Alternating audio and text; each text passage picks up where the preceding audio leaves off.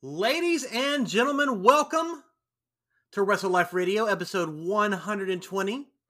My name is Matt Sin, and I'm here with B-Dubs, my beautiful wife, Carol. Hello. And I'm here with my little brother, Micah. Say hi, Micah. No. Why? Why will you not do it anymore? No. I am the American Nightmare Micah. I'm now full heel. Oh my gosh. We got a fun episode ahead of you because we're going to talk about Fight for the Fallen, AE-Dubs. And we're going to talk about Monday Night Raw, which Carol and I just finished like 15 minutes ago. Boo! Yeah. No. Carol's like, yeah. No, It wasn't that bad. Raw's actually been pretty decent the last couple weeks. But before we do that, we're going to give you... Kono nitsu wa wrestling no rikishi no naka de. And that is... This day in wrestling history. You did a really good job with that. Thank you. Yeah, I was terrified. It looks difficult. I didn't understand any of it, so I'm sure you did great. I mean, she gave you the interpretation. Yeah. Today is July 22nd, 2010. 55 years ago today, my favorite wrestler, the Heartbreak Kid, Shawn Michaels, was born. But 25 years ago today, Mr. McMahon was acquitted in a court of law on one count of conspiracy to distribute steroids. Yes, that's the thing that happened. So if you're a new wrestling fan, just so you know. It doesn't seem like something Vince McMahon would do. No, he even wore, and I don't want to. He was acquitted, so. Yes, yes. But he wore this neck brace, and people often say that he did it for pity and that kind of stuff, so. I'm sure he would never work an angle. Not Vincent Kennedy McMahon. I'm looking at this quote, and he says, "The World Wrestling Federation is about fun. It's not about courtrooms." What? What? What? Oh, well, Wrestlers shouldn't be here. Wrestlers Court would tend to disagree. Yeah. Oh my gosh. So let's. So happy birthday to the Heartbreak Kid, Shawn Michaels, and happy acquitted day to. Happy birthday on your acquittal. Yeah, exactly. Congratulations. So let's move into Fight for the Fallen, and it feels like forever. Gosh, it feels like a year ago that I watched this. It does, right? We're gonna watch Dynamite again tonight, basically. So it's gonna be cool. But we got Fight for the Fallen that was a week ago, and we got to tell people how great or how bad it was. So let's talk about it, because I, much like my discussion with Kyle from yesterday, where he absolutely despised Extreme Rules, and I know you also did, and I liked it. I think we're going to have some disagreements on this one too. So let's talk about Fight for the Fallen. I don't know. We'll see. We'll get into it. Okay. We open up the show. We open up the show. They're going over everything that's going to happen. But we really open up the show with the TNT Championship match. We did. I know last week we were kind of talking about in kayfabe how we didn't think Sonny Kiss really deserved this spot in kayfabe. Correct. I think this was a really solid performance by Sonny Kiss. Really, really changed my mind of him as a performer. I thought that he's been a little bit green. He's had a lot of experience on Dark, but from what I've seen on Dynamite, he's just not really quite been there. Still in kayfabe, he doesn't deserve to be in a championship match. I still agree with that. But I think as a wrestler, this is probably the best performance he's put on. However, I still don't think it was a good match. The whole selling of the match, or the story of the match, is that Cody is not taking Sonny seriously, and Cody is overworked. So that's what allows Sonny to get a lot of the offense in that he does. He got some 450 splashes in. He hit a crossroads. A lot of stuff. And at one point, even Arn Anderson's like, get your stuff together, Cody. What are you doing? You should have this in the bag. What's going on? Yeah. The entire time Cody's playing a heel. I say Cody's 100%. playing a heel. Cody is a heel. The entire time Cody is a heel. It even came down to, you may as well had a big arrow pointing down at Cody that said heel, because he goes to the turnbuckle and takes the pad off. Yeah. That is not something that good people in wrestling do. Okay. Yeah. Cody is a heel one day everyone will agree in harmony. We'll all hold hands, and we can say together, Cody is a heel. But for now, there's still people who are like, no, that he's just playing up the heel for this match because Sonny's such a face. No, he's a heel. It's just how it is.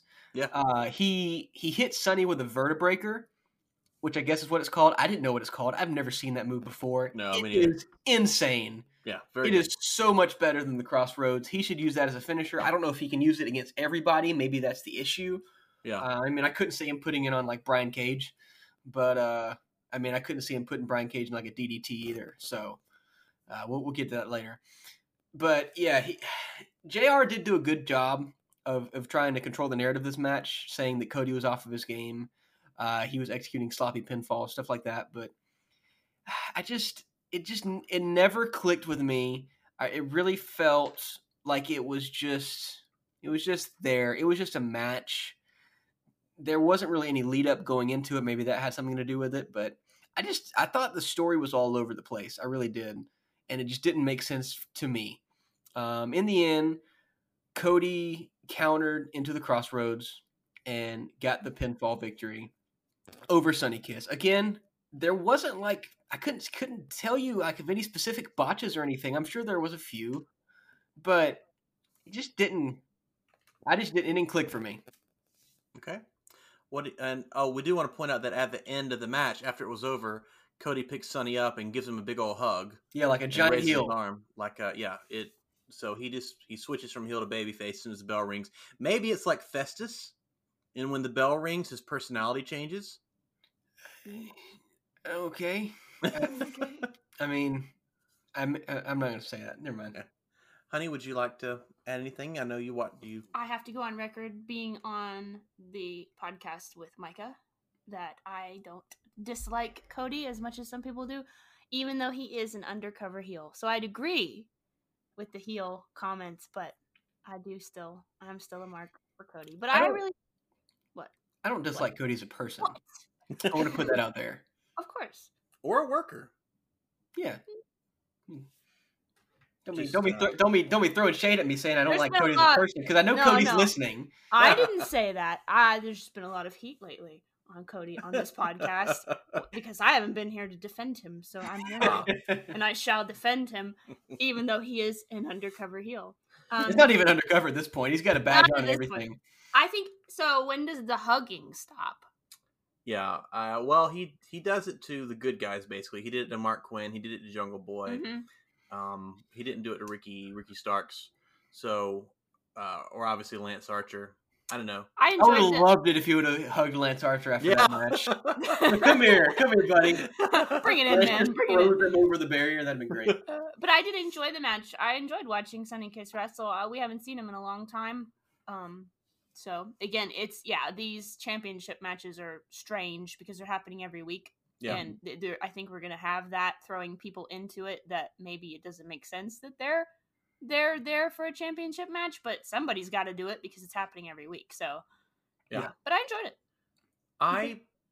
On the AEW scale, I thought this match was mediocre. And if you put this on a WWE show, I think it's going to be the best match on the card many nights. Would it beat out Big Show versus Randy Orton? Oh, yeah. Mm-hmm. Okay. So we just like Sonny Kiss is an incredible worker, and I'm not knocking him. There were a couple spots where he and Cody just did not connect, and there were some issues, and just maybe it was the way the cameras were, and they didn't realize where the cameras were, and like they just wildly missed each other, but they sold it anyway. And again, that's a little nitpicky. This was probably my least favorite by a pretty large margin of Cody's title defenses, and that's nothing against Sonny Kiss. I'm not sure if maybe they didn't work as well together as I wanted them to. But I didn't care for this, just to be honest with you. Like, I didn't dislike it, but AEW I feel like they just, and this isn't Dynamite either. Yeah. This is Fight for the Fallen. Yeah, right. They put on a show, and they have 3 or 4 classics every week. Like, it's insane. And I just thought this match on the AEW scale was just okay. Speaking of people not working together and being disappointed. Oh, yes.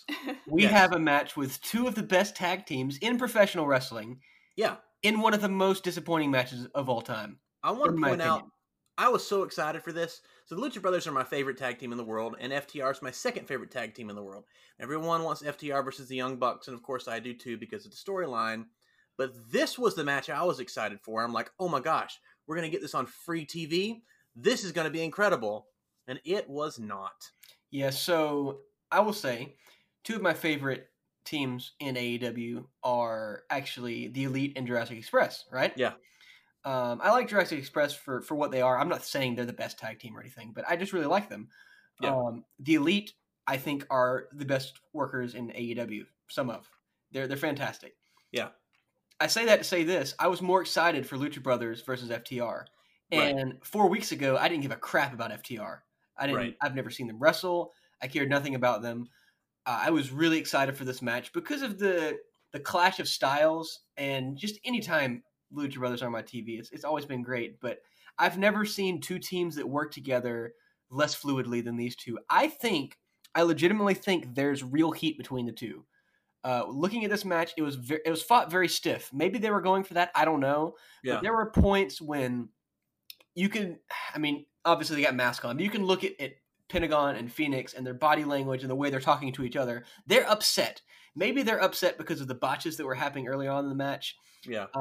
Maybe they were upset for Some some of other it- reason. Some of it was their fault, though. I mean, they true. had that one big screw up where Pentagon was going to help Phoenix with a splash, and he basically dropped him, and he had to catch him and pick him back up, and it just took so long and looked so bad. Yeah, there was in the first 5 minutes of the match, I want to say there's 3 botches, and it just wasn't good. Towards the end of the match, it started to form into a match that you would expect between the two.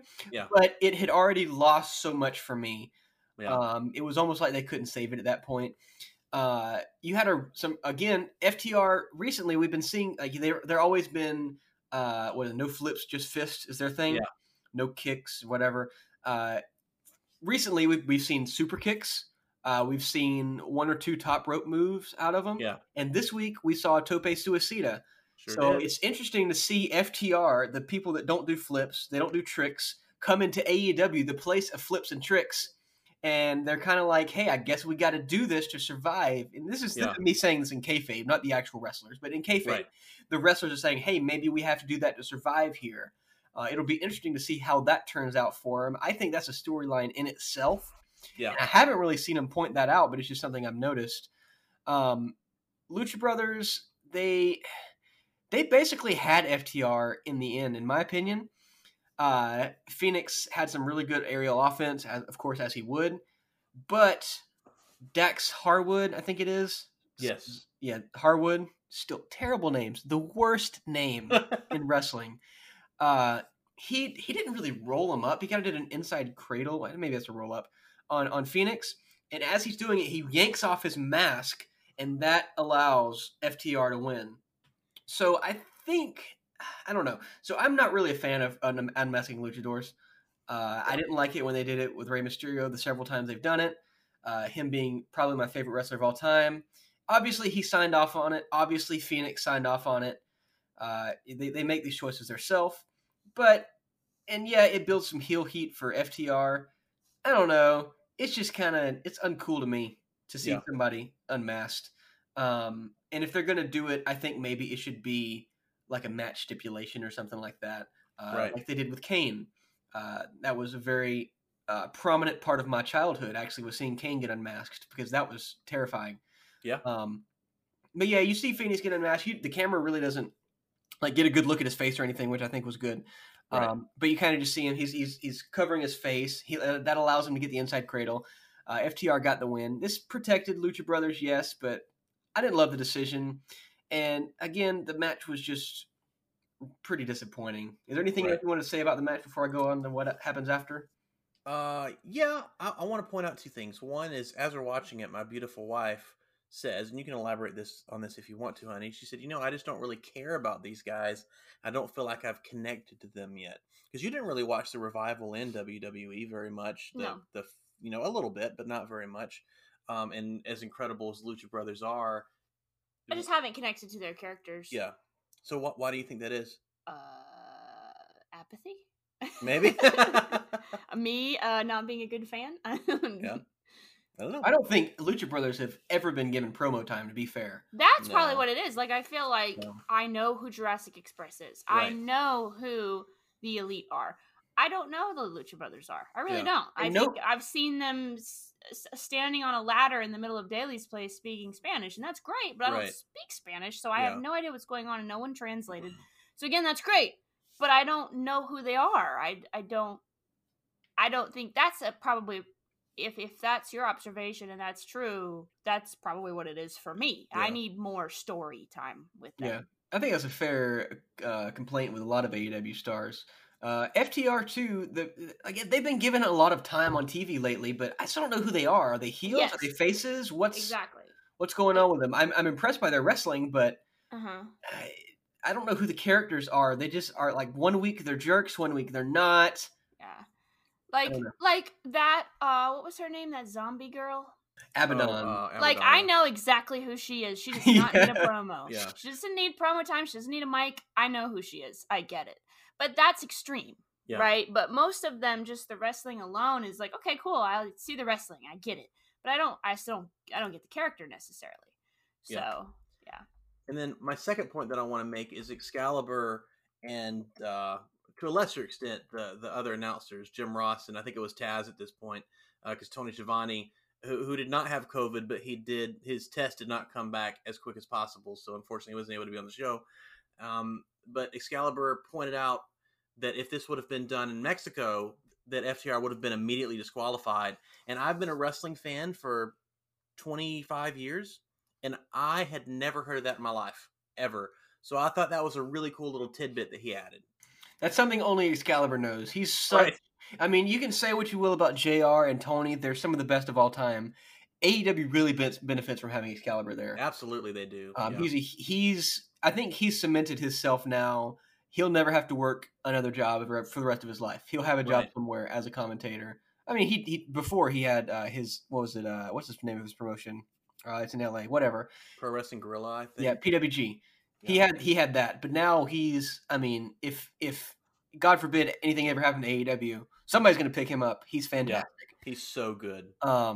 And he's a real benefit to AEW. I had never known that either. I never seen that mentioned before.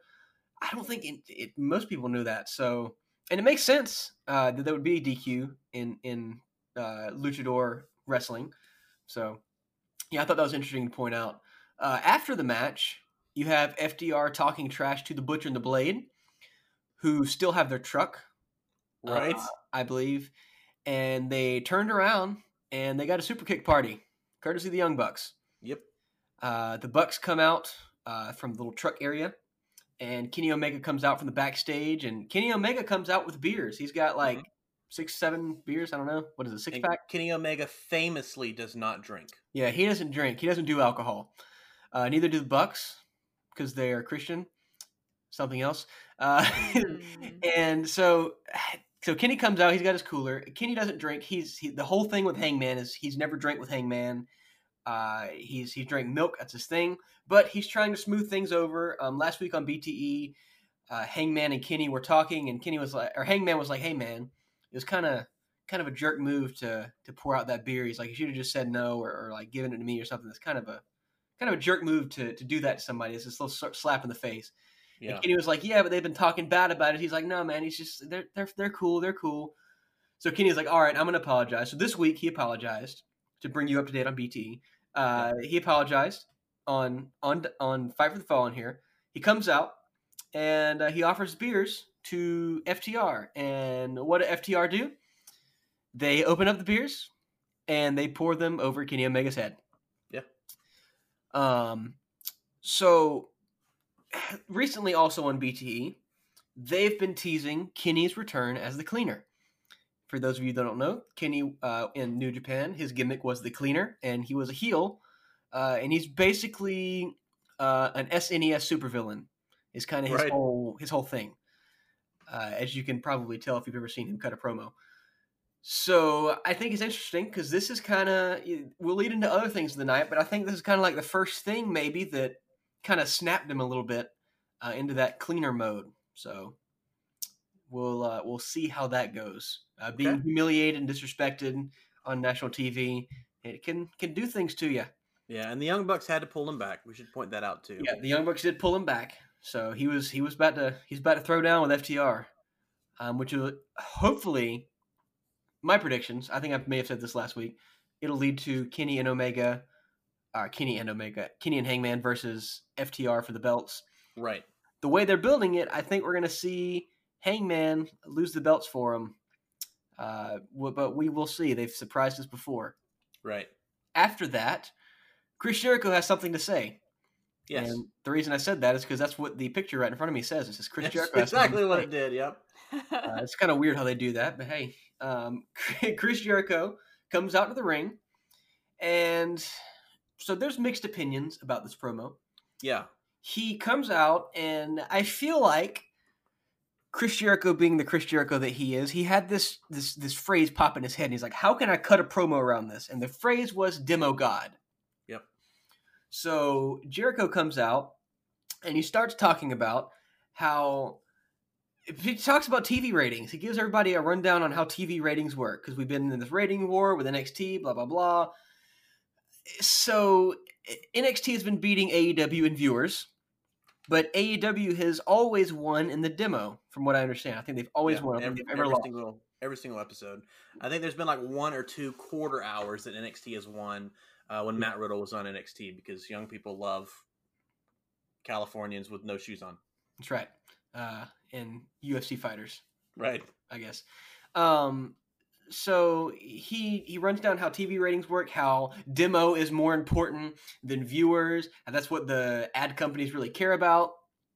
And he points out that, you know, NXT may have beat us in viewers last week, blah, blah, blah, but I'm the demo god. I always win the demo. Anytime I'm on TV, we win the demo. And it's like, yeah, but you win the demo even when, like, I don't know, like Marco Stunt versus Luther is on TV. So you still win the demo. It's not really you, Chris, but okay. Yeah. And he rambles on, and a lot of people hate on this, and I think it's kind of dumb. I mean, you wouldn't see this happening during even the Monday Night Wars, I don't think. It's a little weird. It's a little out of place. I think AEW has a problem with alienating casual fans. And I think this may alienate them even further, especially the people who like NXT and AEW. Yeah. It was just kind of so Chris Jericho's thing is that he is obnoxious, right? And that's what he's going for. So it works in that sense. But I think as a company, it's probably a bad idea to harp on. Yeah. But do you have anything to say about that before we get on the next part? Oh, yes. I figured you did. Would you like to do it first? Would you want to? So I like the statement that if you like both, you know, that and as a company standing behind this statement, it's probably not a good idea. So I didn't think of it that way as a more of an AEW fan than WWE fan, but these days. But so I just I enjoyed it. I thought it was obnoxious and silly, but it's Jericho, so he sells that. And I'm like, you know, he has a new God gimmick because he needed a new one. Yeah. Let's be honest. He needed something to replace Le Champion. They needed a new one. He lost Le Championship a long time ago. Right. And so, yeah, no, I didn't have a problem with it. But coming from that perspective, if you're thinking of it from a, you know, like you said, the casual fan, the company standing, the Wednesday Night Wars, it's probably kind of in poor taste. But I didn't take it that way. I was just like, oh, it's Jericho being Jericho. This is my least favorite thing on a Wednesday night AEW show I've seen, honestly. And wait, hold on. No, I'm serious. Nightmare Collective? This was bad. This was so bad. And the reason it was so bad is because it's my second favorite wrestler of all time standing up there, rambling on. This genius who we always say turns to gold anything he touches. And and I posted this on Twitter as soon as he said it, this is his new Razzle Dazzle. And Jericho famously said on Talk is Jericho, he just thought, man, Razzle Dazzle, this is my $1 million idea, and it flopped. The Demo God is the dumbest thing I've ever seen. And this AEW, this Dynamite, up to this point, up until the second half of this promo, was the second or third worst Dynamite I have ever seen. And this was a special attraction Fight for the Fallen show. Now, it's the third special attraction week in a row. But Sonny Kiss versus Cody was mediocre. FTR versus Lucha Brothers was bad. And this was the worst promo I honestly think I've ever seen Chris Jericho cut. I absolutely despised it. I didn't hate it. I despised it. And it's heartbreaking to say because I absolutely adore Chris Jericho as a person, as a worker. He's one of my childhood heroes. Or now, I hated him as a kid, but love him now, and I knew him as a kid. I hated every single thing about this stupid, horrible promo that made AEW look bad and made Chris Jericho look bad. And it was just a stupid thing to say. Nobody cares about ratings. People on Twitter, the smart people, don't care about ratings. We don't want to hear about that. We want to see AEW because we like AEW better than NXT. But we also, honestly, most of us like NXT too. I mean, Keith Lee winning the title, come on. Mhm. That was amazing. So I hated it. I can't stress how much I hated this. It was so bad. I hated, despised, just, oh my gosh. Just, Are you let's going get to into the good give... stuff. Are you? So Kyle's not here, but are you giving this segment the future endeavors? I watched Extreme Rules and watched Rey Mysterio hold a fake eyeball. I saw Braun Strowman drown, and this was the worst thing I saw on wrestling this week. This is the worst thing I've seen on wrestling, I think, this year. I can't stress to you how much I hated this. I hated it so. I hated it so much, so much, and I think I wouldn't have hated it as much if someone else said it. I just hated it because I love Chris Jericho so much, and I think it was such poor taste. And I love the Wednesday Night War stuff. When Cody took a sledgehammer to Triple H's throne, that was amazing. I love the little jabs to WWE. I have no problem with it, but I despised this. It was just so stupid and so just dumb. I just hated it. It felt so defensive. Yeah, I think that's did. An issue with me. I hated it. Did you feel the same way about the second half of the segment? The second half of the show was incredible. Like, this was at about 8:50 when Chris Jericho's cutting this, because they announced him to come up in the second hour, and he started coming out at 8:47. No, the second half of this promo and the rest of the show was terrific, spectacular. So, freshly squeezed Orange Cassidy comes out to interrupt this crap fest, according to Matthew. Yep. And he enters through the stands, and he's just staring Jericho and the Inner Circle down, Sammy Guevara. Yeah. He's got his hands in his pockets. He looks out, and Jericho continues to talk, continues to berate him, saying how his career's dead, blah, blah, blah. Yep. Cassidy raises his hand up like he's going to do his halfway thumbs up thing. But no, instead he pulls was it a Batista that did it in Evolution? And does a thumbs down, and out rains orange juice from the rafters. I'm talking thousands of gallons of orange juice, nearly drowning Ortiz. Ortiz selling this is the greatest thing I've seen this year. Like a fish. Oh my gosh! So it's literally like half an inch of water or orange juice on the mat, right? And Ortiz can't swim, and he's flailing and flopping. It's hilarious. Chris Jericho sold it like $1 million. Yep. He has a $7,000 jacket on, apparently. Bet it wasn't. I'm saying probably not. He knew it was getting ruined. It was a white jacket too, which is a great little detail. Yeah, I think it was great. Like I told Matthew and Kyle, this reminded me a lot of the blood raining down from the ring in WCW, which Matthew didn't even remember. I don't know how I remembered. I wasn't alive at the point. I've seen clips on YouTube. They rained blood on Kevin Nash, but the only difference between AEW and WCW is AEW didn't miss. WCW missed almost every time they tried to pull this kind of stunt. There were 2 or 3 times where Kevin Nash had to step into the blood rain. It's pretty great. Maybe it's a botchamania. I've seen it on so many times. I don't know. But yeah, I thought the second half of this segment was really good. And I guess they are teasing a Cassidy-Jericho rematch. Jericho said 3 or 4 times in the promo, "We'll never wrestle again," blah, blah, blah. Which means, guess what? They're probably going to wrestle again. Absolutely. Which I don't think it's a bad thing. I think a lot of people, the people that did care about the ratings, were really reactionary about the fact that Jericho and Cassidy lost. But it was Keith Lee and Adam Cole. That's the biggest match of NXT history, probably.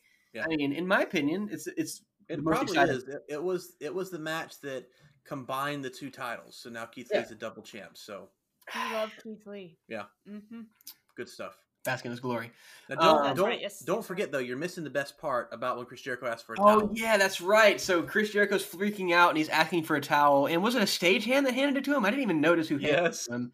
He hands him a towel and he's toweling off. And then the Inner Circle's like, oh no, you don't want that. And he's like, what? He's toweling off. He's like, and Jake Hager's like, no, put that down. And in the most like Looney Tunes way possible, Right? he holds up the towel with a giant picture of Orange Cassidy's face and like peeks around the corner. It was so good. It was was so so good. That was great. I'm glad you reminded me of that because I'd forgotten about that. That It was little spot terrific. was Yeah. hilarious. But yeah, I thought the second half of the segment was great. I thought the first half of the segment was bad. I didn't think it was cow poop like Matthew did. So Yeah. Maybe that was why I didn't have a strong negative impression of the first half, because the second half was so freaking awesome. Yeah, the second half. Yeah, the Uh, second half of the and whole then- show was great. And then he just continues to be grumpy and grouchy for the rest of the Yeah, night. he I'm covered in joins- orange juice. He joins commentary and he just complains about it for the next hour. Like every few minutes he mentions it. yeah, it's great. I didn't mention Tony Schiavone's actually not here this week. He was not able to get tested for COVID. And apparently they don't run a sloppy shop, which I should probably mention something about that later. I'll get into it. At AEW, like some other companies. So Taz filled in for the first half, and then Jericho filled in for the second half. Right. I'm a big fan of Taz's commentary. It was a big part of my childhood. However, Chris Jericho is a big part of my adulthood, and I love him on commentary. He's so good. Him and JR were riffing off each other. It's great. And then you've got Excalibur there being the straight man. Perfect. Perfect. Yeah, booth. it was really good. Still miss Tony Schiavone, though. Tony Schiavone's great. Right. After that segment, you go backstage with Alex Marvez. I was going to say the other guy. Alex Marvez, he's interviewing the Jurassic Express. Oh yeah. And Marco Stunt is basically pointing and laughing at Jericho. Meanwhile, Jericho's on commentary watching the whole thing. So he's roasting Marco Stunt and they just keep roasting Jericho. I think basically Luchasaurus stepped in and was like, all right, we need to focus on the task at hand, which is facing the Elite and blah, blah, blah. Right. And I don't know, maybe they're – and actually, I know that for a fact they are because it was announced Jurassic Express versus the Inner Elite. Circle next Oh week. yeah. Next Sorry, week. yeah. So that's what they're building to. But we will get into the match, the Elite versus Jurassic Express for this week. And this match was very good. The match Really was good. very, very good. There was so much that happened in this match. I'm just going to go over the basics. So Kenny Omega gets in with Marco Stunt. They didn't start out the match, but this is basically where the real match started. The story started in the match for me. Yeah. Omega comes in. He's still got his T-shirt on. He's changed shirts now because the earlier shirt got ruined, of course. He was not covered in orange juice. He's covered in beer, which has to be worse. Yeah. Has to be. Never had it happen, but it has to be worse. He's not whining about it, Chris Jericho. Come on, be a man. So he's got his new shirt on now, and my wife was like, that's weird. Why does Kenny Omega have a shirt on? Probably because she wants to see Kenny Omega shirtless. But So he did a thing in Japan. Do you know the answer to that question? Because I do. I don't. So he did a thing in Japan where when he wrestled people that he didn't take seriously, he wouldn't take off his shirt. So he would just Okay. beat them and not take off his shirt. Or if they actually challenged him, he would take off his shirt to get serious. Okay, so Kenny is in the ring with Marco Stunt. He's got his shirt on, which is pointing out the fact he doesn't take Marco Stunt serious because he's 4'11". Correct. It makes sense. I wouldn't take him entirely seriously in a fight either. Right? Got to keep your eye on Luchasaurus over there though because he's a monster. Yes. So Marco Stunt actually got a lot of offense on Kenny Omega, and a lot of people were like, "That's not realistic. I don't like it. It's not cool."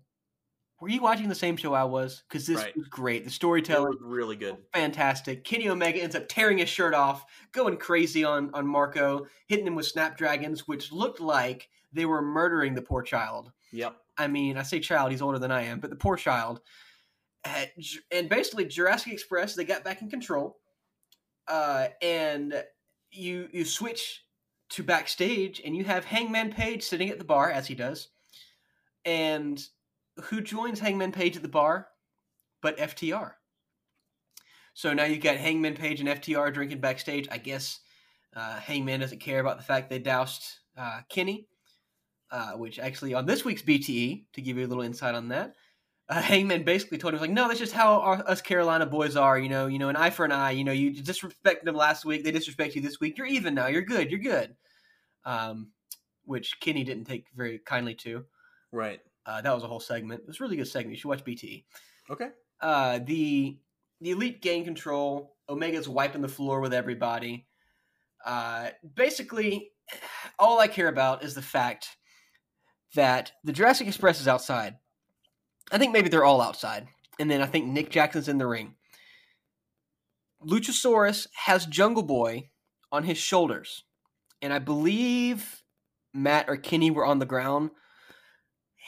Marco Stunt climbs on top of one of the Elite onto Jungle Boy's shoulder. So he didn't jump onto Jungle Boy's shoulder. He jumps over Jungle Boy basically. Yes. And hits, I think it was either Matt or Nick, It was with Matt. a 3-story Canadian destroyer. Yep. Matt's the same guy that took that crazy one from, I believe it was Phoenix the week before. Yeah. Oh my gosh. Yeah. That was insane. People give Marco Stunt a lot of hate for being a little guy. I jest at him. He's fantastic. And he's maybe one of the only people that could perform a move like this, other than maybe like Ray Phoenix. So I have no issue with Marco Stunt. I love the pairing of Marco Stunt, Luchasaurus, and Jungle Boy. It is because it allows for stuff like this. Fantastic. Right. This is stuff you only get in AEW. You can say that other promotions are great, and they are. I don't watch NXT because I don't have time to watch NXT. Right. But I enjoy NXT, and I think so a lot of times they have better actual technical wrestling than AEW does. Often, AEW is the flippy kind of wrestling. But if you want old school style wrestling, NXT does it better. You're not getting this in NXT. You're not getting this in Impact. You're not getting this on Raw or SmackDown. Right. This is why people watch AEW. And I think this is a lot of reason that the demo tends younger as well. Because this is basically it's like a stunt match. And I say that his name's Marco Stunt. Pun not intended. But it's a Cirque du Soleil match, basically. Yeah, it's like Cirque du Soleil. You're watching a spectacle. And you also have this beautiful story woven into it with Kenny Omega. Because Kenny Omega regains control. He's hitting Luchasaurus with V-triggers. He's hitting Stunt with V-triggers. Luchasaurus is protecting Marco Stunt from Kenny Omega. And at one point, Kenny Omega gets Marco Stunt up for the one-winged angel. He kills him. 1, 2, 3. The match is over. The bell rings.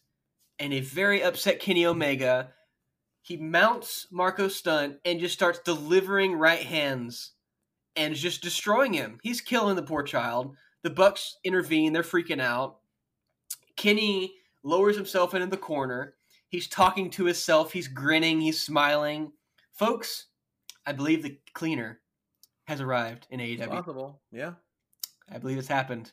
I love this match. It was great. What did you guys think? I think it was the beer they poured on him earlier. He got drunk. It made him crazy. It was the alcohol. That's why he doesn't drink, because he comes to cleaner. It's the alcohols. Makes him the cleaner. This is the best match of the night by far. And you already covered it. I'm not going to go more into it, but this, after the Orange Cassidy segment, moving straight into this, really began to redeem this show. That the first half was a little less than mediocre. Yeah. Are you sure that it's better than the Nightmare Sisters versus Two Jobbers?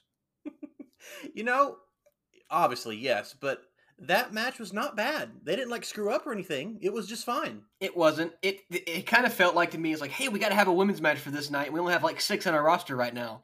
Right. So this is what happened. She had a chat with Marvez before that, though. And she basically had it was a really good promo. She issued in English. She did a great job. In English, no subtitles, which is great. She did a really good job. I'm proud of you, Shida. Keep up the good work. Mox also cut a promo after that. Not in Japanese. Yeah. It was not in Japanese. It was a very good promo. He did point out in that promo that what really comes into play is Brian Cage's bicep is screwed up. Taz has said, I can't put him into my finisher because he's too big, so I'm just going to rip off his bicep. It's It basically was what he so said. good. It It was made really Mox good. look like a freaking superstar too. It did. He's standing there with his glasses on. He's got the championship, and not only that, this upcoming main event match really suffered from no build because of Mox's and things outside of their control. Mox hasn't been able to be in there for the past 2 weeks. So I think this promo was very good to put in there. It explained what's going to happen later. Right. Before I get too much into that, I want to go over the squash match. The Nightmare Sisters win. They beat 2 jobbers. That's not really what matters. After the match, Dasha Gonzalez introduces former women's champion Nyla Rose. Yes. And she is here to announce her new manager. And if you remember last week, we had a few guesses. Uh-huh. I had a guess. I was right. Me. I said that if it's this person, I don't understand why. And it is Vicky Guerrero. That's correct. Nyla Rose Excuse and Vicky me. Guerrero. Excuse me. It's actually more like, no, I'm just kidding. I'm not going to do it. I'm trying to scare people that are listening on their way to work. No, it's an interesting choice. Nyla and Vicky get along really well in real life. Apparently, they've developed a really close relationship based on Nyla's AEW Unrestricted interview. But I don't get it. Yeah. I really don't. I think Vicky may have been better suited with somebody else because Nyla can cut a great promo. That's one of her strong suits, in my opinion. She's very funny, and she can be very intimidating. But yeah, they've got Vicky with her. I'm glad to see Vicky in AEW. I'm glad to see a Guerrero in AEW keeping that legacy alive. And it's crazy to meet when you see Vicky Guerrero now, you don't see Eddie's wife. You see someone who's spent 15 years in the business and developed something for herself. She's a great manager. She's a great heel. I just don't understand the pairing with Nyla Rose. We'll see where that goes. But yeah, glad to see Vicky Guerrero there. Glad to see them putting her over as well. Hopefully she will be very happy in her position there. So we'll see how that goes. Were you excited to see it, Matthew? Yeah, I'm kind of in the same build with you. Like, I am so happy to see Vicky. She's one of the nicest people in the world in real life. She's a horrible person in kayfabe, but in real life, she's an amazing person. I'm glad she's got a really great place to work. This is one of those things where I'm not really excited for it, but I'm willing to let them show me that it's going to be good. Yeah, I'm excited. I'm here for it. Let's Also, see what happens. her You love theme Vicky song. Guerrero. I do. Her theme song is one of the best. It's the best. It's You know, like so the best, good. the best friend theme is like but best friends. Hers is like excuse me. It's like this. I guess it's probably the same guy that made it. But Yeah. it's excuse me, but dubstep, and it's perfect for Vicky Guerrero. Yeah. I'm excited. I just like her. I'm glad to see it. Something's happening. Yeah. And like you said, I don't know if this was the right fit, but we'll find out. Yeah, and if not, I'm sure there's plenty of other people on the roster that could benefit from Vicky Guerrero. Absolutely. Yeah. All right, and after that, we have the main event of the evening: Brian Cage, the FTW champion, versus Jon Moxley, the AEW champion. Yep. This was supposed to be a title versus title match, from what I heard, but I also heard that, but they just dropped it randomly. it's not. Very WWE of them. From what we'll see.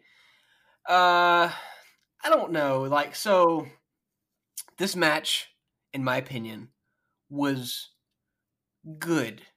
The match itself was good. There was a lot of good ring psychology. I thought there was a pretty good story told throughout. It was no DQ, as happens in AEW. Moxley's just working over Brian Cage's arm. Cage was kind of iffy for me in this match. I don't know. So I've heard like some great things about Brian Cage. Like, oh, he's a big guy that can do things you wouldn't expect big guys to do. But he just played a big guy in this match to me. Well, no, he did a couple things, but just okay. He wasn't Kenny Omega. You just saw the Elite versus Jurassic Express, true. So you can't really compare him to that. He can't do that kind of stuff, but he played the role that he needed to in this match. I didn't have a problem with it. Yeah, I don't have a problem with it. It's just I expected more from him in this match, which maybe there's not a whole lot they could prepare for. I don't know. There's a lot of things that working against this match, to be honest. But basically, Moxley works over his arm the entire time. He gets onto, what do they call it, the barricade? Yeah. He puts his arm like through the rail and is like wrenching it backwards. It looked awful. There's no way that didn't actually hurt Brian Cage a heck of a lot while he's doing this. It looks like he's just going to break his arm right off.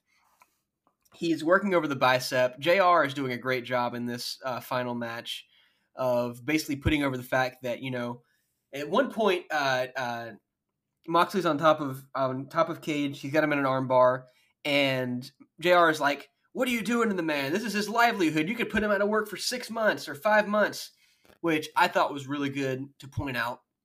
You know, he's going to put him out of work. He's going to put him out of work, which I think kind of built up to the finish, which we'll get to. Yeah. We'll get to it right now, actually. So Moxley has Cage again in a Kimura armbar, and he's trying to force a submission. Brian Cage is not tapping. He held him for like a minute. He's not tapping. He's not getting to the ropes at this point. He's a very large man. He's not weaseling his way to the ropes. Moxley has got him, right? He's not tapping. Moxley's working on his arm. JR is like, all right, he's got to tap. He's got to tap. He's going to tear his bicep. He can't afford to be off of work for 5 months. Taz is outside the ring. He's slamming. He's freaking out. He doesn't know what he's doing. And he throws in the towel. And commentary puts this over as that he's preserving Brian Cage's health. Not only that, preserving his own monetary gains, I guess, because he doesn't want to see Brian Cage get injured because he is his meal ticket. I don't love this ending, but I don't know what other way they could have done that would have been better. Do you feel the same way? Would you like to add anything? Okay. I love this match. I thought it was absolutely exceptional. I love Mox's matches. The more he wrestles, the more he really hooks me. I loved him at first, and then I kind of thought he was kind of tapering off, but I thought this match was great. It was very classic. There were some cool hardcore spots. It was good for Mox. I love the fact that he was continually working the arm, and there was nothing Brian Cage could do about it. Like, he even hit him with the paradigm shift, but couldn't. Like, he just didn't get all of it, and which is what Taz said. So he put him in a couple different arm bars, and at one point he like turned around and flicked Taz off, and Taz was screaming and yelling at him. And the announcers, I can't say how significantly better the AEW announcers are than any of the WWE ones, because instead of giving us a line over and over and over, they know how to sell the product. And so they're going, and you did mention this, but they sold for like 45 to 60 seconds. He has to tap. He was just out for 5 months. He can't afford to be out 5 more months. He has to do it, and he wouldn't, because Brian Cage is a freaking machine. So Taz doing the towel for him. Yeah, the machine. So I love the ending. I loved everything about this. I love this match. I love this. I love beginning to end, everything that happened, the stuff following the match. I could really do without the lights going out because that's getting old. But yeah, I loved this match. Like, I liked it a lot. I thought the match was good. I did. I just think it suffered from not as much build-up as it could have had if Mox weren't out. Fair. Yeah. And not only that, I don't know. Like, part of me feels like Brian Cage had to win. Like, he had to win. But also, Mox is the draw. He's AEW's biggest draw. They're not taking the title off of him right now. If you look at the demos, like we were talking earlier, you look at the viewers, people watch Moxley. If he's there, viewers go up, demos go up, they watch his segment. He is their biggest draw, even over Chris Jericho, I would say. I think he and Jericho, and I don't want to misspeak, but I think they're the only two that consistently make ratings go up just when their segment starts, every single time. Yeah, it's very possible. I know Moxley for a fact. I don't know about Jericho. Probably. I mean, of course, he's Jericho, but I think Moxley, he's somebody that's in his prime, and he's not somebody that WWE released and then AEW picked up. He's somebody that chose AEW over WWE. Correct. He had the option. He left WWE and then went to AEW. He had the choice. I think that's important. But yeah, I think the match was good. And again, I don't dislike the ending. It's just I don't know. I just don't like false finishes Yeah, that much. Well, I guess it's not a false finish. What is it? Screwy finish? What they call it? yeah. But again, I don't think Moxley needed to pin Cage. I don't think that Cage needs to hold the title. So if you're going to book the match, this is probably the best way to do it. It wasn't overbooked by any means, like some other champions matches. But it was okay. It was I would say it's more than it was good. It was good. But after the match, like you said, the lights went off, and I'm thinking, okay, lights went off. We're going to be building up to Moxley's next competitor.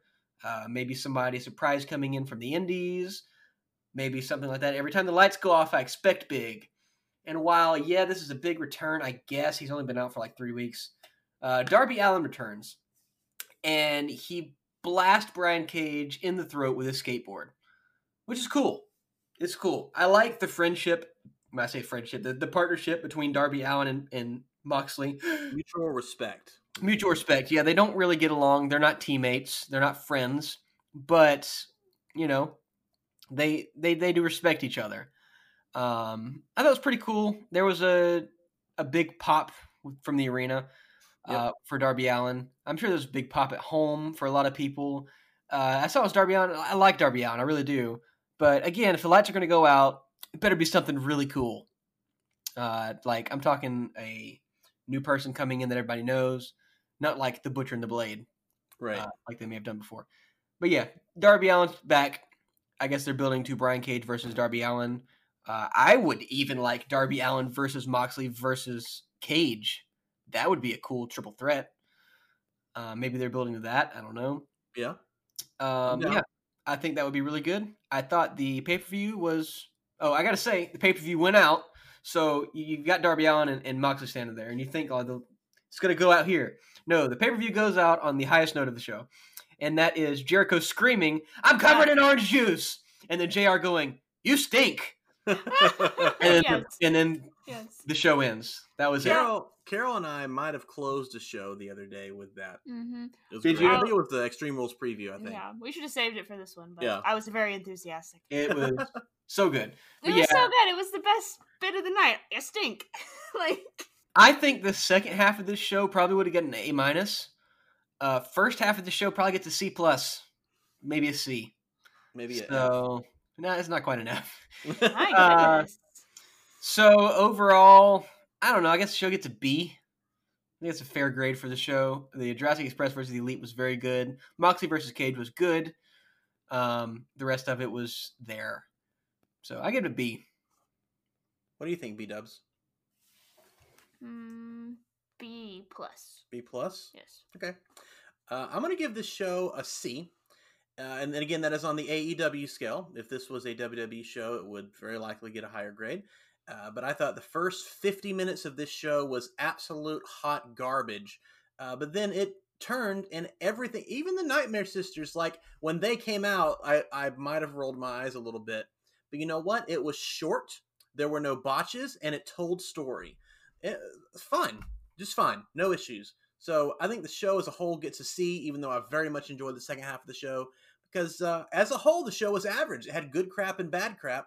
It just so happened that the first half of the show was crap, and the second half of the show was very good. Instead of being a WWE show where everything is interspersed in crap and non-crap. So it's true. Yeah. So let's take a short break, and then let's come back, and we're going to review some Monday Night Raw. And Carol and I, like I said, literally just watched it. Right, so well, hopefully we can actually remember everything. I'll see you guys next week. I'll talk to you all later. Hope you have a good rest of your show. We'll be right back. This is the Wave Maker, Kyle Boone. And this is Shiloh. And you're listening to Wrestle Life Radio. Because you're smart and cool. Well, thank you, Shiloh, and the Wave Maker, Kyle Boone. Ladies and gentlemen, we are back. And this is part 2 of this episode where we talk about WWE Raw. Now, spoiler alert, there's nothing as bad on this show as Chris Jericho's Demo God promo, but there's nothing as good on this show as that 6-man tag. So let's see how it stacks up. So the show opens with Seth Rollins. And I'm just going to move on from there, basically. The show opens with Seth Rollins, and it gets better. It gets better. So Seth Rollins Hang in cuts there, a promo. kids. He blames the fans for what he did to Rey Mysterio because they turned him evil. Aleister Black's having none of it. He comes out. Buddy Murphy, not your little Buddy Murphy, attempts to attack Aleister Black. Aleister absolutely murders the guy. He goes in to attack Seth, but Murphy trips him, and they 2-on-1. We go to commercial, come back, and the match happens. The match is very good. Very, very good. Aleister Black is having to fight off Seth's little Buddy Murphy the entire time. And then, of course, Seth Rollins gets the win. But what really matters is this match had such good storytelling because they worked on, Murphy and Rollins worked on Aleister's arm the entire time. And so after the match, they basically just destroyed him. Like, they just did everything they could to break his arm. They slammed it on the table. They slammed it against other things, the ring post. They stomped on it. Like, they're going to have an arm for an arm match now, I guess. Or what I like to call an expensive match, because what is expensive? What does that cost you? An arm and a leg. But But no, it was really good. Seth Rollins obviously is a great worker, even though he's a terrible human being. He's a great worker, and Aleister Black is incredible. Buddy Murphy's awesome. This whole segment was, other than the too long promo, because Raw always opens up with a long promo. This was good. I enjoyed it. Are you still like? Is it just a bit, or do you still dislike Seth Rollins, even the new character? I like him more now because he might have been the worst top babyface I've ever seen, and I don't say that in like hyperbole. I agree. It was bad. It was bad. Yeah, it was really bad. This character is getting old. I think I would like it more if, and I think we talked about this a week or two ago. I think I would like it more if he started recruiting a bunch of people, and he's not doing that. If he's going to have a cult, he's got to have a cult. And he's on like every show for a very long time, so he's kind of saturated. Yeah, and we have a limited roster right now, so it's hard to recruit people. Right, Yeah. right. But yeah, I dislike him less than I used to. But I don't. Yeah. No, it's not. It's partially just a bit. No, I joke around a lot, but no, I don't particularly like him. If I were to name my top 15 wrestlers in WWE, he wouldn't be in the list. That's fair. So I was curious. I didn't know if you actually disliked this current character. I think it's much better than what it was. Still not my favorite. Yeah. Sacrilegious, but whatever. Yeah. Yeah. And his music's bad. So his music is awful. His music and Bailey's are like the same. I know music. Bailey's music hits, and I'm like, why is Seth coming back out? Like it confused me there. So we have a video package for MVP declaring. If you listen to our Extreme Rules episode, you know that MVP declared himself the U.S. champion. I declare U.S. champion. You can't just say it. You have to. Someone please make that a gift, please. So him and Lashley are backstage, and they're talking to Ron Simmons. And Ron Simmons actually speaks. He says more than the one word that was on his T-shirt. And he's like, I just wanted to let you guys know, Simmons to MVP and Lashley, there are better ways to get this done. And they kind of fist bump. Simmons walks away, and MVP turns to Lashley and says, we'll have to talk about that later, which is cool. The rumor is they're going to be bringing back the Nation of Domination. If they do that in this environment, they better be baby faces, and they're not going to be. And they better do it right. Yeah. That's not something you need to screw around with, Vince McMahon. You old white man. Not a great idea to screw around with that right now. So, honey, do you know what the Nation of Domination is? I don't, but I get the idea. So you have to hope the MVP is a smart enough guy to be like, hey, Vince, let's do this right. Yeah. So basically it was The Rock, Mark Henry, Ron Simmons, and some other guys. And they thought that the black wrestlers weren't treated as well as the other wrestlers. It wasn't just black wrestlers. There were Hispanics in the group as well. Yeah, exactly. Yeah. So and two white guys, if I remember correctly. So they were heels, of course, because how dare you? So to Generation X, the baby faces come out in blackface and make fun of them. That's a real thing that happened. Now, this is the 90s. Does it make it okay? No. But if it were to happen today, I'm surprised people haven't really complained about that. I think it was Sean Waltman was imitating Mark Henry, and I just, yeah, we're not going to talk about that. We're going to move right on past that. But all I'm saying is, if it happens today, you got to be real careful, like exceptionally careful, especially since it's really well known that Vince McMahon is a very hardcore conservative. His wife was on Trump's cabinet. Like, be careful, guys. Anyway, after that, he's like, they turn and they see R-Truth, and MVP's like, hey, man, I'm glad you showed up. And R-Truth comes, and he's holding a giant frying pan because R-Truth is just the best. Yes. He's just the best. And MVP's like, no, man, you got to worry about nothing. We're here to help you out. And R-Truth says, that's a nice, replica U.S. championship belt you got there. And he's like, no, this is the real thing. I'm the champion. And R-Truth goes, no, I don't think so. Apollo Crews has got the real belt. And they argue for a bit. And he says, hey, I want you to come to the ring with us. And R-Truth goes, he said, no, MVP says, I want the 24/7 champion to accompany us to the ring. And he's like, I don't think so. I don't really want to get put in that, that lock again. That hurts, He said the Nelson from The Simpsons. Yes, that's what he said. Yes. That's so good. And so MVP's like, no, I don't mean you. I want the new 24/7 champion. And then Shelton Benjamin rolls up R-Truth. I think he actually hit. Yeah, he hit him and laid him out. Pinned him 1, 2, 3, and the three of them walk away.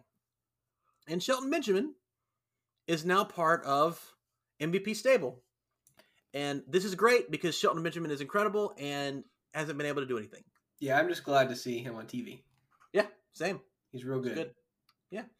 And it's hard because Shelton Benjamin's so good, but he just hasn't been around. So are people going to take him seriously? We'll see. So we come back. The three of them go to the ring. They cut a promo, basically putting themselves over. They have a new, what is the name? Something Business? The Hurt Business. The Hurt Business is the name of their stable now. They're in the business of hurt.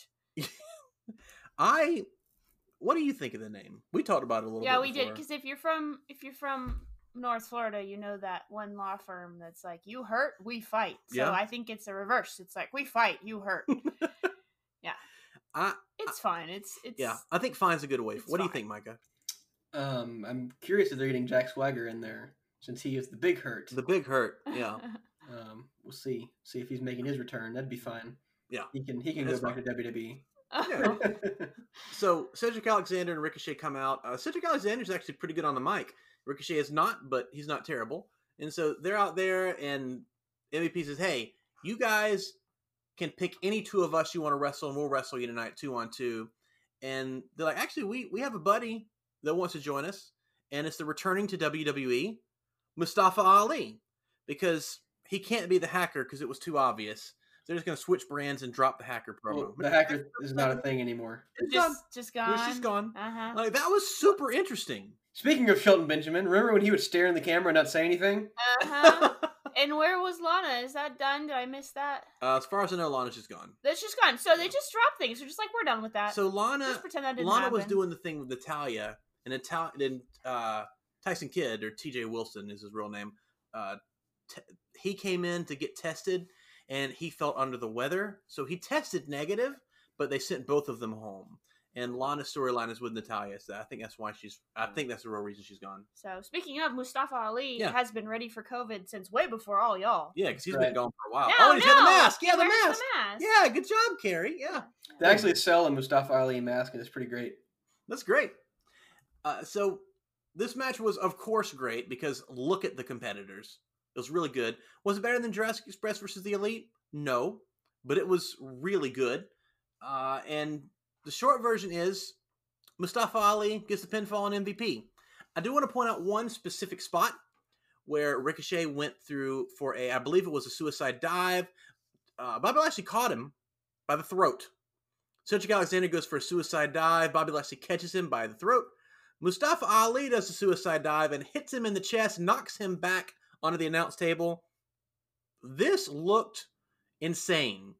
Unlike Seth Rollins, who does not know how to do a suicide dive, Mustafa Ali torpedoed himself outside of this ring and could have died.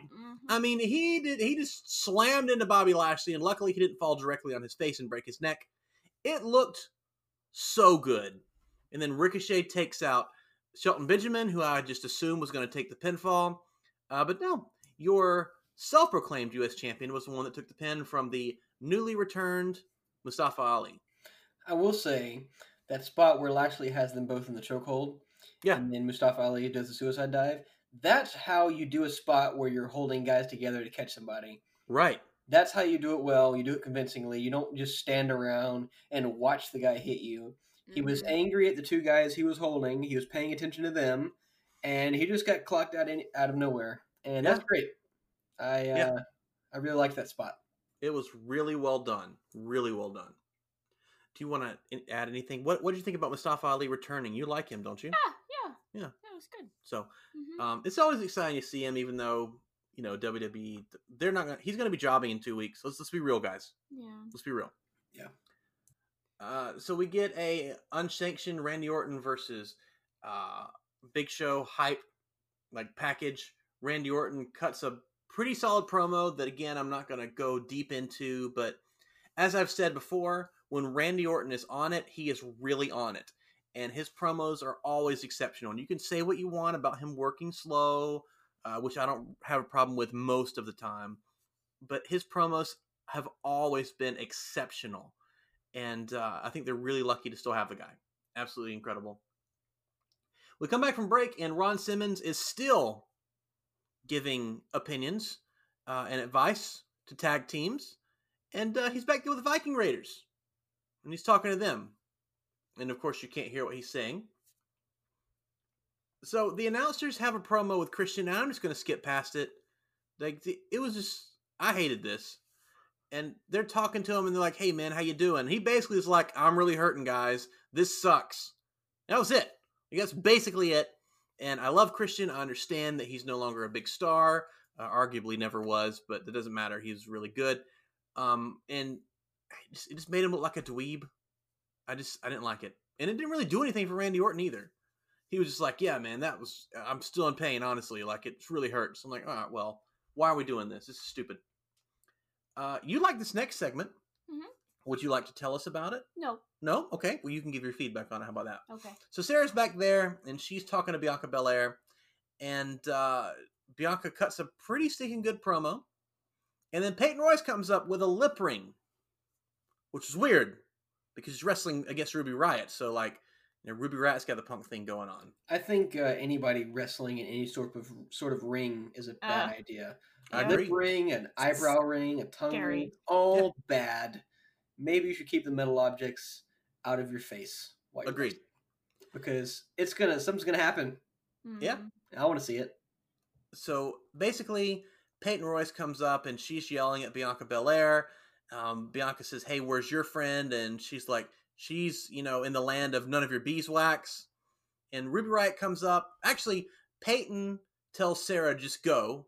And Bianca's like, wait a minute, I was in the middle of a promo. This is my time. This is my interview time. And it was really well done because Bianca's very great at this. Ruby Riott comes up and is yelling at Peyton. And Peyton says something about Bianca doesn't care about you and she'll leave you just like your friend Liv Morgan. Ruby, of course, was very upset by this, but Bianca kind of holds her back and she's like, it's all right. We'll take this to the ring and you can really show her. And she's like pushing her away. And Bianca's terrific. Of the three girls here, Ruby and Peyton are also really good, but they were the two in the match. And in my opinion, Bianca was the one that shined in this promo. Mhm. I think that she could be a legitimate future superstar. And I've said before that I think the women's division has 2 or 3 superstars in the entire company. I think they have a ton of stars and a ton of amazing workers. I think they have 2 or 3 superstars in Becky, Charlotte, and Asuka. And I think Bianca Belair could be one of those. I really do. Mm. She's so good. She's an amazing worker. She's a great promo. And I really like her. And I know you like this. Would you like to add anything to that? Yeah, I just liked it. We watched it, and I was like, that was really good. Yeah. All 3 of them did a good job. Yeah. I think a lot of these promos lately, somebody in the shot is either just sort of wooden Right. or, I don't know, or they're just not on it. And they Right. were just all on it. They were all very present in the moment, and it just felt real. Yeah. It looked real. It sounded real. It was good. I enjoyed it. I didn't feel like, okay, let's be done with this. Right. Like Let's I move on. often do Yeah. these days. I don't know. Yeah. No, I completely understand. Yeah. I completely agree. I think it was done really well. Peyton and Ruby Riott had a pretty decent match. Ruby got her first singles win on television since February of last year. So, yeah, Ruby Riott gets a win. She was very tearful, which I thought was a little strange. I don't know if it was a character choice or if she was just happy to finally get a win on TV. And I'm not even being mean. Like, I think that might be legitimately why she became emotional. So, yeah, basically the entire match, Peyton was telling her that Liv will never come back to her. Liv doesn't trust her. Liv hates her. And, of course, this fueled Ruby Riott, who beat Peyton Royce. That's all there was to it. Easy peasy. So, Zelina Vega, Angel Garza, and Andrade are backstage. And Charlie Caruso comes up, and she's like, "Hi, Angel," because of course she does. And she asks him, with the issues that he and Andrade have had recently, what makes them think that they can, act as a unit against the Street Profits. And as he's going to answer, Zelina goes, no. And he's like, no. And then he looks like a little puppy dog. He's like, okay. And then, of course, Zelina starts to talk. But before she can even really say anything, the Street Profits come out of nowhere and attack them. And I said, aren't they the good guys? You did. Absolutely. Which was a fair assessment. Because here's the thing. It's not like the Street Profits and Garza and Andrade have this big history. Mm-hmm. They don't. No. If Andrade and Angel Garza, if the heels constantly attack the baby faces and then the baby face comes back and gets one up, fine. Sure. But WWE has had a lot of good guys randomly attacking bad guys lately. Mm-hmm. And I think it's really stupid. Yep. It was pretty bad. Pretty bad.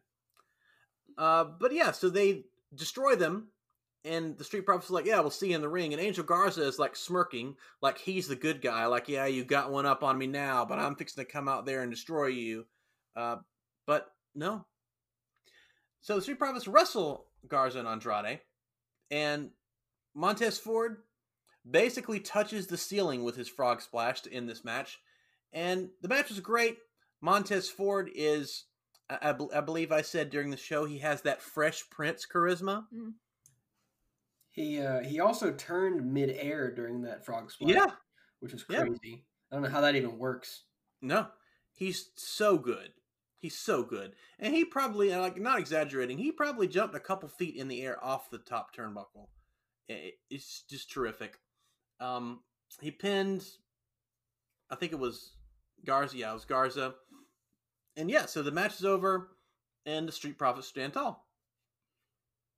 So we get highlights from all the women's matches at Extreme Rules. What really matters is that was the break that had Angel Garza, Andrade backstage, and they're both talking like they're buddies. Like there's no animosity. And then Zelina Vega, like a mom, comes up and starts yelling at them. And she's like, look, as usual, I get you guys an opportunity and you screw it up. And now I have to go and I have to fix this with management. And they go, no, don't worry about it. Like, we're on the same page. And I'm thinking, well, she didn't say you weren't on the same page, but that's fine. And they're like, no, we're on the same page and we'll prove it to you. And she goes, okay, that's great. I'm going to need you to prove it. And there you go.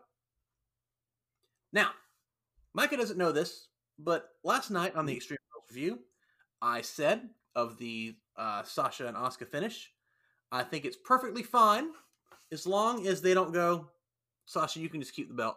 No big deal. And they didn't. I said I had faith in WWE for once, and they actually pulled off something that made sense. So Bayley and Sasha, who are terrific, by the way, absolutely terrific, they're out there cutting their promo, talking about how they have all the gold now. Bayley is hilarious in this segment. And I can't remember. Do you remember what she said? Here you go. Yeah, I was just with a funny voice, like, here you go. And it was this, I don't know. It was humorous. Mm-hmm. So they're talking about how they have all the gold. Asuka's music hits and her and Kyrie come out. And Asuka says Sasha wasn't ready for Asuka, but Asuka wasn't ready for Thief in a very strong Japanese accent. Thief. Like, Thief. she was very emotional about it. It was incredible. Mm-hmm. So Very accusatory. Yep. Like that word, thief. her and Kyrie are coming to the ring, but Stephanie McMahon shows up on the TV and says, "Hey, congratulations, girls, on being the tag team champions. Bayley, congrats on being the SmackDown Women's Champion. But Sasha, I can't congratulate you because you didn't win that title. But Asuka, you actually didn't win the match either. So next week we're gonna have a rematch, and we're gonna have Sasha Banks versus Asuka, and the winner will take home that title."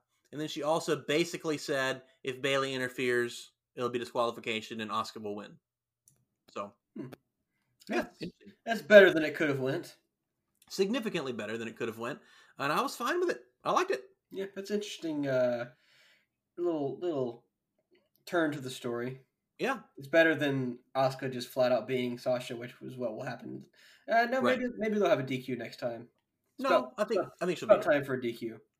maybe or roll up. So they run in the ring. Sasha Banks and Bayley are running away. We go to commercial. We come back, and Kairi Sane versus Bayley has started, which was advertised earlier in the show. It wasn't just random. And it's non-title, of course. There was a spot in this that I really liked. So Kairi hit the insane elbow, which is the best elbow drop I've ever seen. It's just so unique and so cool. She flies so high. Bayley kicks out. Not long later. What sentence am I trying to say here? Not much later, Bayley gets up top and hits her elbow, which what? Sorry, go ahead. No, it was fine. I fixed it. And so Bayley hits the elbow on Kairi. Soon. Bayley hits the elbow on Kairi, and then Kairi kicks out. And then they say, well, Bayley knows a thing or two about elbows, which is cool because she has done the elbow in the past, even as a finisher at one point. So, yeah, it was cool. The match had a surprise roll-up, which I usually complain about, but this one was absolutely perfect. And the only reason that I wasn't like super into this finish is because WWE does roll-ups all the time and they get old, but this one was one that needed to happen and it was really well done. So basically Bayley was going for the Bayley to belly, and Kairi Sane reversed it into a roll-up and got the 1, 2, 3. And it was out of nowhere. It was just really well done. I really liked the finish to this match. And then Kairi leaves the ring, and her and Asuka go up the ramp, and Sasha and Bayley just look so dejected, and the announcers are putting over, this is a really big dent in Sasha and Bayley because now, they have to go in with a loss on their record, and it doesn't really matter if they have who won this match when it comes to Asuka and Sasha for next week. But yeah, Kairi got the win over Bayley, which is interesting because she's wrapping up with WWE, so. I don't know what they were doing with that, but I'm not going to complain. I love me some Kairi Sane. I didn't expect that. No, after what you told me about her. Yeah. Yeah. So Drew's backstage with Sarah now, and she asked him how he's feeling. He's like, "Yeah, I'm hurting, but I'm still WWE champion, and I want to discuss my next opponent. I'm gonna go to the ring." So he goes to the ring. And I do want to say, and I forgot about this, I'm sorry. During the Bayley Kairi match, they cut back to Shayna did a promo with Shayna. Now, this was fine because I like Shayna, but I hate it when they do promos in the middle of matches. I think it's just really stupid. But Shayna, whoever, Charlie or Sarah, whoever the heck it was, goes up to Shayna and says, "Hey, what interest do you have in this match?" And she said, "Well, I've defeated every woman in that ring and every woman in this locker room. And my interest is basically that of a shark." And she kind of stumbled across her words. Yeah, I think she forgot the end of the sentence. Forgot the line. Kind of had to make it up as she went along. She's all right. But she saved it. And she said that, she's like a shark and then everyone else in the ring is her prey. And she kind of waves off whoever the interviewer is and kind of scoffs as they walk away. And it was fine. It's just that, could this not have happened at another point in the show? I mean, it's only a 3-hour show. Right? They don't really have time for lollygagging around. Yeah. No lollygagging. They gotta fit it all in there. Well, I mean, they at least gave us a nice broad shot of the TV that she was watching. Right. But, yeah, as she stood, looking sideways at the television, you know how you watch television. So, I mean, we could see it really well, but I don't know if you're watching on a smaller TV than we were, it would have been quite small. Right. But yeah, made no sense. Anyway, that's fine. Drew comes out. He is saying, "Hey, even though I let Dolph pick his own stipulation, I still destroyed him. And now I'm looking for, he says, SummerSlam is the second biggest show of the year. I won this title at WrestleMania, and I want a worthy opponent. To which Dolph Ziggler comes out, and Drew's like, hey, bro, I literally just beat you 24 hours ago. You're not getting another shot. And Dolph's cutting a promo about why I should receive another shot, and Drew's like, no. My answer is no. You don't deserve it. And he said, I'm going to save you the embarrassment, and I'm just going to leave. So he starts to leave, and Ziggler grabs him, and he turns around and headbutts Dolph, who takes a big bump. And Drew starts to leave. Dolph yells at him, calls him a bad name, to which Drew turns around, and Dolph said, look, I deserve this. This time I'll let you pick the stipulation. And Drew says, hey, I guess all those years in law school paid off. I did not know Dolph Ziggler went to law school. And he said, you've convinced me. So in 2 weeks' time, or he might have said next week, I can't remember, to be honest. He said, I'm going to pick the stipulation, and he turns around and walks away.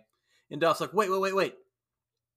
What's the stipulation? And Drew goes, I'm going to do the same thing you did to me. I'm not telling you. I'll tell you as the match starts. And walks off. Everyone and their mother knows that Dolph Ziggler's not going to win this match.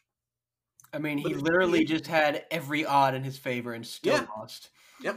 The fact that this is even a thing is kind of embarrassing. Mm-hmm. Yeah. For a minute, I was like, all right, that's right, Drew. Tell them that we're not going to WWE this anymore. Right. No winning matches and then having to fight that same person again for 6 months. Makes no sense. I.e. Randy Orton and Edge. Right.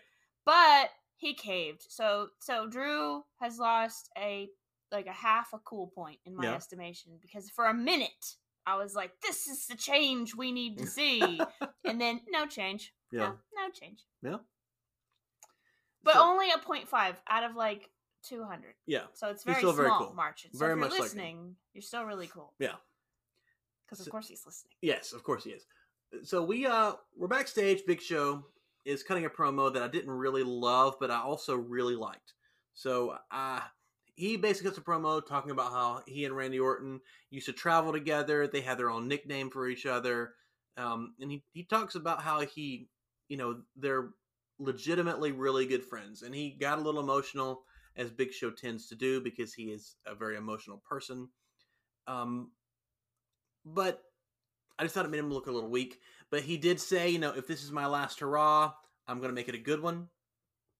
And it wasn't bad. I just didn't love this. But again, it was a very solidly delivered promo. I didn't really love the writing. Does that make sense? Yeah, I get it. Yeah. So then we get your unsanctioned match with Big Show versus Randy Orton. I want to say that I absolutely love and respect the Big Show. I think he's one of the best big men that has ever walked planet Earth. But he is having he can't do anything anymore. He can't run the ropes. He's very slow. He can only take bumps a certain way. He can't fall to take a regular bump, which I get. I mean, he's a huge man and he's getting older. So I'm not trying to knock him. I just feel that this is a review show, and I feel the need to point out that you can tell that he's struggling. Okay. With that said, the story in this match was really well done. And considering Randy Orton matches are generally a little slower anyway, the pacing was just fine. The Big Show took a RKO. And again, this was an unsanctioned match. There were a couple chair shots. Big Show did the Vader bomb onto a table and missed, so he went straight through the table, and Randy Orton rolled off. After the second RKO, Randy Orton got the win, and then, of course, he punted Big Show in the head. He then stood over Big Show, or like Viper crawled over Big Show, and said, "You're just like all the others. You're one more legend down." And it was well delivered. It was good. And he got up on the turnbuckle, did his little pose, and that's the show. It ended. And the match was just fine. I mean, it was not great, to be honest. But again, it's two really big stars, and how many more matches are we going to see the Big Show in? I mean, that might have been it. So I really enjoyed it from that aspect. Was it great? No, it wasn't. But I appreciated the work that these two men put in, if that makes any sense. Yeah, I don't think anybody expected this match to be good. Yeah. So, And apparently it did. Either you or Kyle sent this to me, and I can't remember who. It wasn't long ago. that was me. Yeah, it like did one of the worst quarter hours. It did the worst quarter hour in Raw history. Yeah, in its 27-year history. Wow. So, which is unfortunate, but Just wait till that NBA comes in. yeah, I know. And with Raw hitting their ratings were up this week, but last week it was their lowest of all time. So, and I know we joke a lot about WWE, but none of us are rooting for it to do poorly. When there are more wrestling fans, when there are more wrestling fans, there are more people that listen to our show, and more people would listen to other shows. More people watch AEW because of the WWE, because they're the main draw in America. So people hear wrestling and they think of WWE. If more people watch WWE, then they'll discover AEW, they'll discover New Japan, they'll discover Ring of Honor, they'll discover Impact, and hopefully they'll go to local indie shows. So wrestling is better when WWE is in a good position, and they're in a horrible position right now. So hopefully things will turn around. So we'll see. Raw was fine this week. It was far from bad. As a matter of fact, I would say there were some aspects that were really good. I don't think, and I'm looking back at all the matches, I don't think there was a single bad match. Even Ruby Riott and Peyton Royce was good, and they were given a few minutes. They were given like 4 or 5 minutes, which is more than the standard squash women's match they've been doing, the last little while. I think the show was probably like a B- show. Did I enjoy it more than Dynamite? Well, I enjoyed it more in the first hour of Dynamite, but I did not enjoy it nearly as much as the second hour of Dynamite. And again, this is the WWE scale, so it's rated a little bit differently. But I think this is a solid B- show. Raw has been good for a solid month or so now, and I hope it continues that upward trend. We'll see. What do you think, honey? My rating is 2 chocolate chip cookies. Okay. But your significant other drank all the milk and put the carton back in the fridge. Empty. Oh. That's horrible. That's like an F-. No, but you still get the cookies. They're just, no milk. Yeah, but if you're expecting the milk. Well, that's it. That's the rating.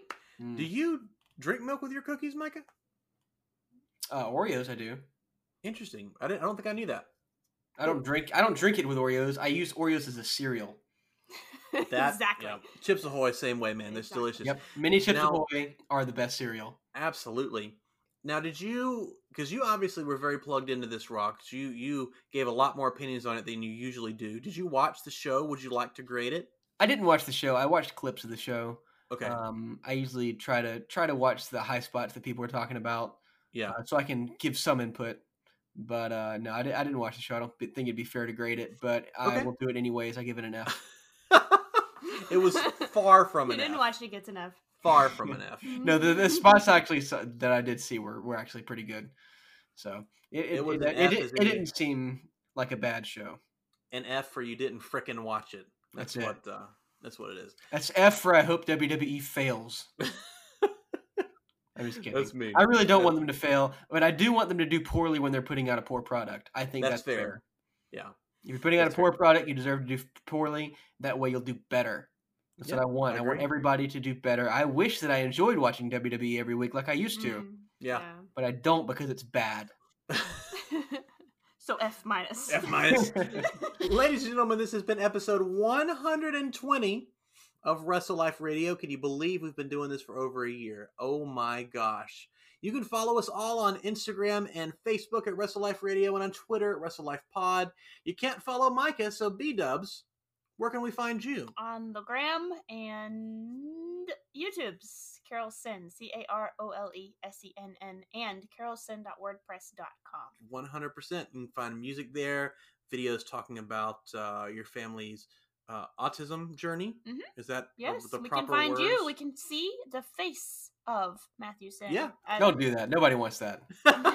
Everyone wants that. Yeah, I'm on there talking about it a little bit, so it's pretty cool. And of course, you can follow me on Instagram and Twitter at WrestleLifeMatt for random banter during pay-per-view shows is pretty much all that I post.